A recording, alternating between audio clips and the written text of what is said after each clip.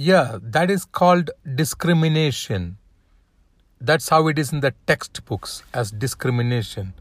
But I have a different word for this. I call it rift. R-I-F-T, rift. The verb being rifting. The noun is rift. Rift means a gap, constructing a gap, a separation, or a division. Because science demands that you separate, you divide, and then you analyze each factor, each rifted segment, each sector individual, independent from the others.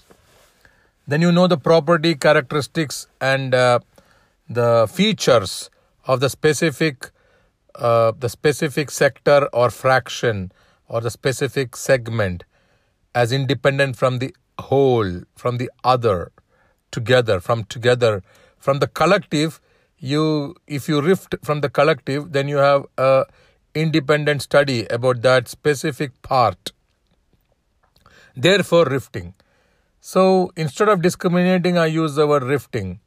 For example, now you consume food and you create waste in your stomach from the food that you consume, and that waste is excreted.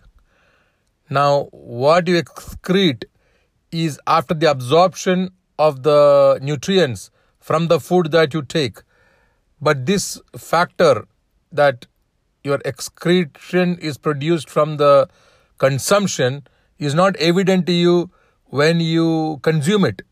That's not the thought that goes into you. You look at the taste, the color, the shape, the cut, the cook, the method of presentation. All these contribute to your eagerness and the appeal to consume that food. But then it's not occurring to you that this creates a waste in your stomach. So this is to claim that there is a specific direction to the living. In the living, we cannot equate that the waste that you generate from the consumption with the product of consumption itself, because they are two separate entities. They need to be rifted. So when you rift that way, then you know that your chase is not behind the waste, but your chase is that what looks good to be ready to consume, to be suitable for your consumption. Your chase is behind, you procure that, you put effort and exertion to procure that what you want to consume. At that time, you are not knowledgeable about the waste that your consumption can generate. So this is to specify accurately that the direction of evolution is towards beauty, is towards nourishment of life itself, is towards nurturing, is towards contributing to upkeep, to uplift, to upgrade. Though in all these activities, there is waste. Just like the food that you consume generates excreta, but then that's not what you need to think about when you consume. When you consume the taste, the beauty, the aesthetics, the sophistication, and the preparation of that food.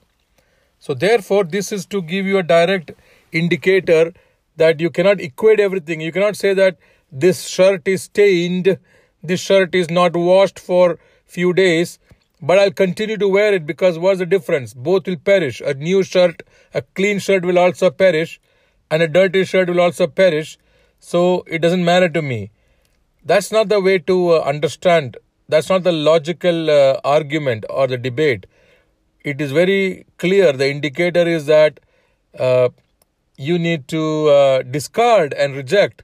That's what's regressive, and you have to promote. You have to subscribe to that what is constructive, that's what's productive, and that's what's progressive. So having said that, the civilization that promotes, that nurtures, that elevates, it's a good civilization.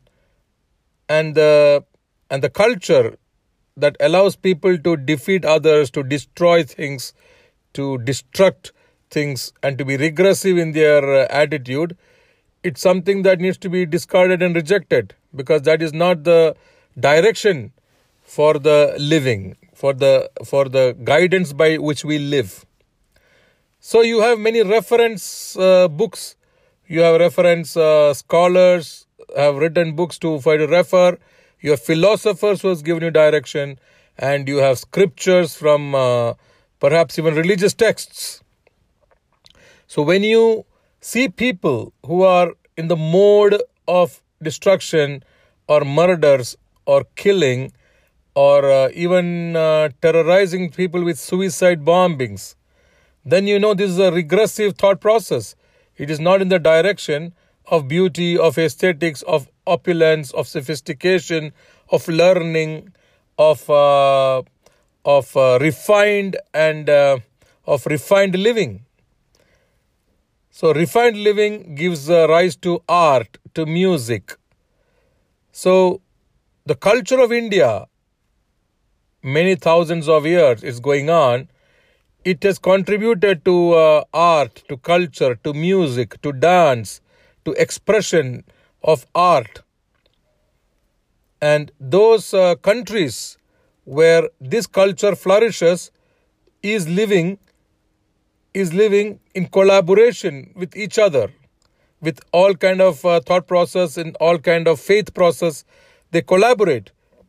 And those countries which does not have that culture that was in India, which is of culture, art, music, romance with nature, nurturing nature, they are not able to cope with their own stress. They're imploding. They're fighting border wars. You can see this happen in Yemen. You can see such things happening in Syria and many other places where Indian culture is not interspersed with those kind of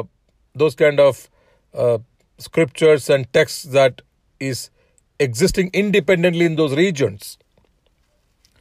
So the collaboration among two people, the understanding, it comes only when you have a sharp education and a sharp intellect to know which is the direction, in which direction is the motion of living, is the movement of living. Is it to be destructive or is it to be constructive? Is it for knowing how to merge, or is it in knowing how to kill and how to terminate and how to obliterate other people and how to have obliterate other people? So you cannot live unilaterally on this planet. It is full of variety, it's full of diversity, and the key word is how to collaborate. And this happens when you have a total understanding of that the direction of living is to the artistic expressions of oneness, togetherness, collective, of brotherhood, and that we are all the parent of we are all children of the earth, and earth is our parent, and we are all living like siblings of the earth.